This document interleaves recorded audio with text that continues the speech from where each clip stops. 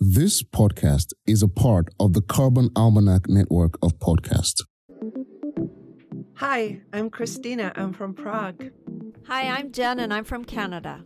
Hi, I'm Olabanji and I'm from Nigeria. Hello, I'm Licky and I live in Paris. Hi, I'm Brian and I'm from New York.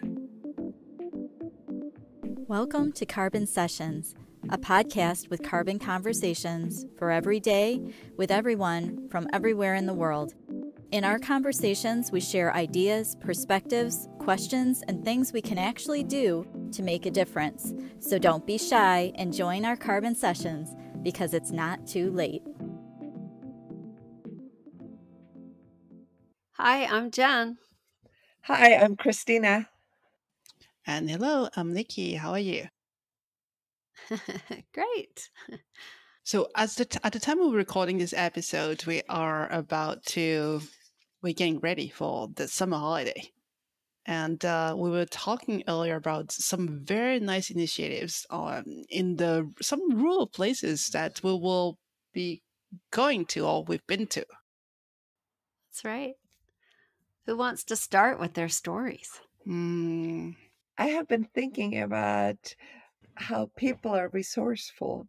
And in Czech Republic, a lot of little farms or little gardens have baskets with their produce in front of their doors with signs and little box for donation.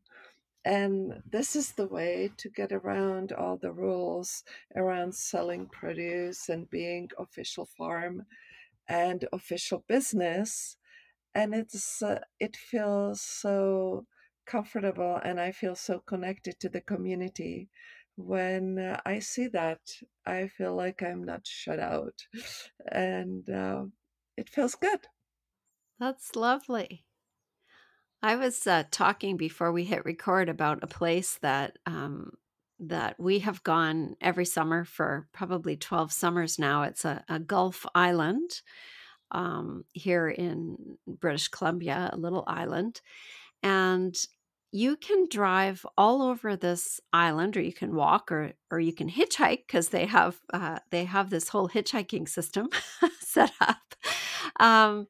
Where you can, there's special spots you can stand and wait, and people who are driving by will pick you up, which is wonderful.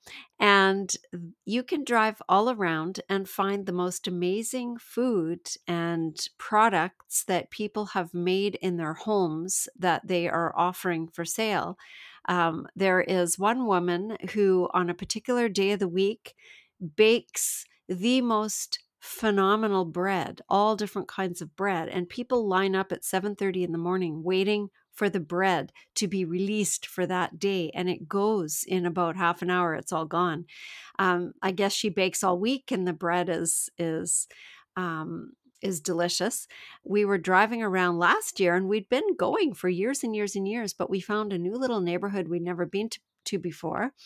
And this street, what they've done is several people have put refrigerators at the end of their driveways, and they have very imaginative names. One of them is called the Fridge of Cheesecake, and one of them is called the Fridge of Wonders because it has many things in it. And the Fridge of Cheesecake was, of course, all different kinds of homemade cheesecake. And the Fridge of Wonders had homemade vegan ice cream and different kinds of cold treats in it. And then also all sorts of produce from the garden right there at the house, and eggs from the chickens that people had. And we drive around other places in the island, and we found beautiful new potatoes and flowers and just gorgeous things. So it's always fun in the summer. One of the things we like to do is go around and see what wonderful things we can find that people are offering. And they usually just have, like you said, Christina, a little box that you can put money into. So I wonder, how does it work? Do they have it's donation based, but is it like a price or minimum charge or something like that? I mean, how does it work?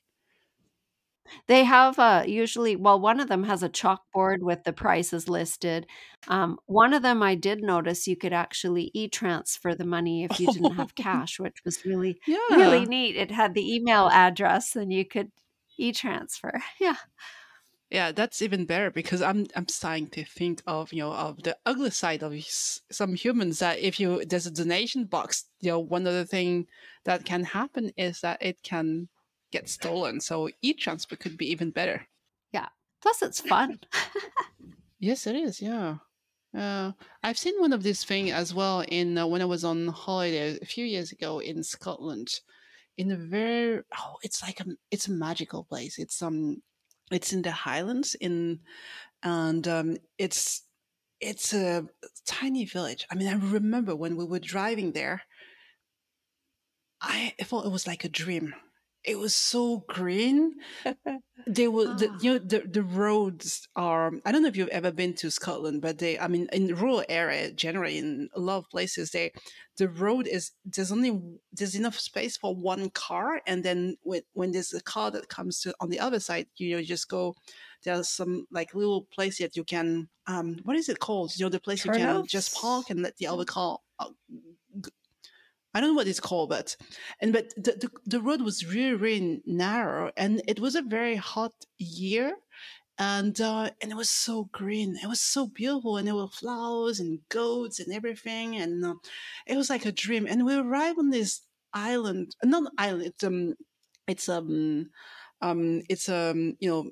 there's a lot of glens, like there's little harbors in Scotland, and we arrived at this place, and it was like a small, very tiny community. That was really different for me coming from a big city, and so we rented a small house there for a week, and it's like we're part of the village because it's very difficult to get to this village too, and so we keep bumping on people. Like where we're walking in the village or we were hiking, it's always the same people. So we was like, what is it? Is it true or is it like Because at some stage I thought, wow, it's like this movie with Jim Carrey where everything is perfect.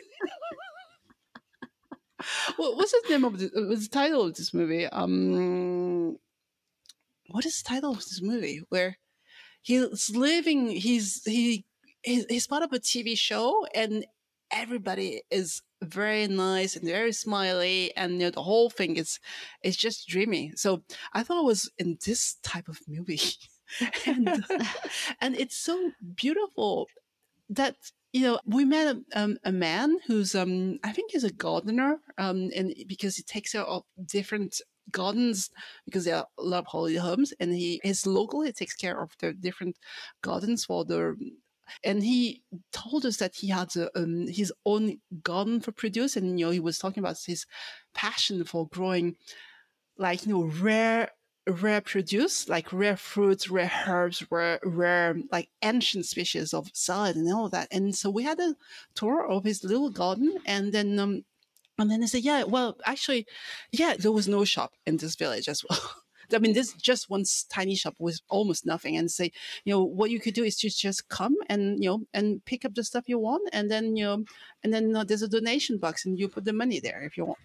And so there's a Wow. so that is just, I mean, yeah, I can see that it could happen in these kind of places because it's very isolated, but I don't know how it would work in a big city like Paris. But sometimes even in the big city, people share. I mean, we have community gardens in some of the cities here, and the way the community gardens, at least this one particular one I'm thinking of, work is the people uh, take what they need from what they garden, and then any extra gets donated weekly to the food bank. Mm. And so somebody comes along and collects anybody's extra. If you have too many tomatoes or you have too many of something, they'll take the extra and then take it to somewhere for people who need it. There's also another initiative that I read about recently where it's called front yard gardening, Hmm.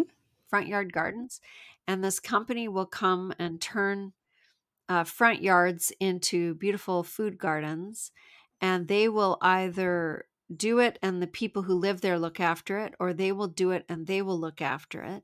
And the people whose property it is get some of the food, but the rest of the food then gets donated.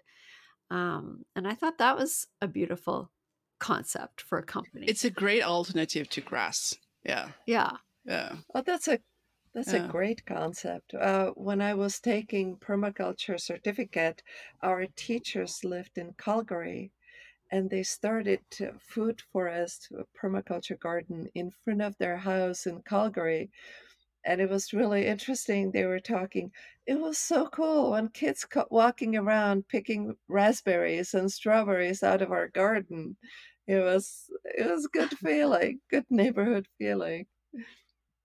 That's right. Our neighbors across the street have a very established plum tree and an apple tree. And every year I can see people walking by and they see the fruit that's ripe, that's fallen on the ground, and they pick it up and they look around to see if anybody's looking.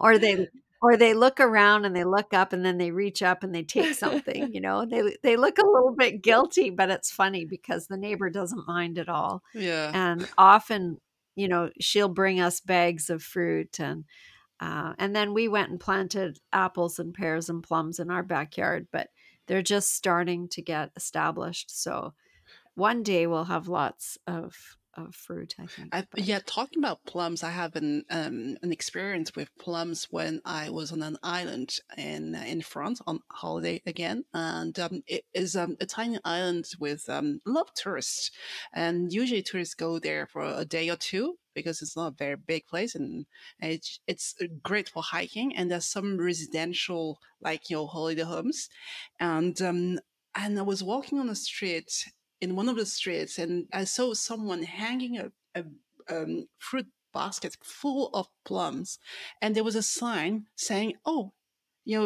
hikers or something like welcome. You're welcome to help yourself. Just have some because I have too much." Oh, That's that's amazing. yeah. I think this is just yeah. And I've been talking to some neighbors, and actually, the lady who owns this house. She has a couple of very big trees that what do you call it when that gives a lot of fruit every year, and she gives away the plums all summer. I think it's Yeah. great. Well, we're thinking of actually moving in the spring to a smaller yard and a smaller place, and for less driving for where I have to work, even though we're using an electric car. And we can't have fruit trees in yards over there because of bears. Oh, wow. We don't have bears over here. We have raccoons that steal fruit, and we have other things, but it'll be interesting to see how to do that again in a way that doesn't attract big critters. You really said bears, like. Yeah. There's bears over by where I work, and sometimes they walk down the streets, and sometimes they're in. One of them walked into the mall one day because the mall had doors, those sensor doors that open, and this bear was walking through the parking lot, and I guess the shopping mall doors open, and the bear just walked right into the shopping You're not kidding mall, me. which caused. You're not I'm kidding. not. Really, that bears. No, That's which so caused funny. a bit of a hoopla. They got the bear out. But yeah, we've had there's lots of bears over that way across the river, and but they're not over where we are most of the time. We have cougars and we have other creatures, but cougars are afraid and shy, and we don't really see them except on security cameras in the night. Cougars. But yeah, big, beautiful bobcats, big cats. Yeah. Oh my big God, you cats. live in a very dangerous place. No, it's not really.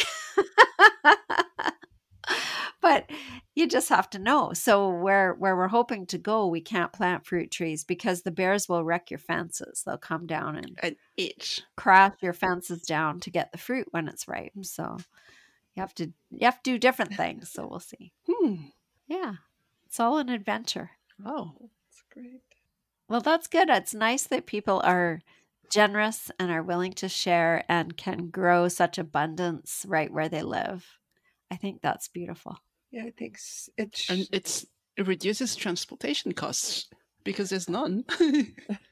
Yeah, and all the carbon that it takes to transport and store. And then it's fresher too. Yeah. And it feels so good to share. What's the takeaway from this conversation? I don't have a garden. I don't live in a house, so I cannot share fruits produced. But I planted some tomatoes, and I'm hoping to have one or two tomatoes, just one or two, because there are a couple of flowers, and so I'm hoping to have them. So, but I think it's great when you can share the what you produce in your garden and or in your kitchen. Yeah, have basil leaves. Right? Yeah, have basil leaves. Can always bake things and share them with a neighbor too. Yes. Yeah. It shows there is abundance. There is such a big abundance in the world. Okay. So, and thanks, friends. Yeah, enjoy your summer. You too. Thanks. Have fun. You've been listening to Carbon Sessions, a podcast with carbon conversations for every day with everyone from everywhere in the world. We'd love you to join the Carbon Sessions so you too can share your perspectives from wherever you are. This is a great way for our community to learn from your ideas and experiences, connect, and take action. If you want to add your voice to the conversation, go to thecarbonalmanac.org/podcasts and sign up to be part of a future episode. This podcast is also part of the Carbon Almanac Network. For more information, to sign up for the emails, to join the movement, and to order your copy of the Carbon Almanac, go to thecarbonalmanac.org. Be sure to subscribe and join us here again, as together we can change the world.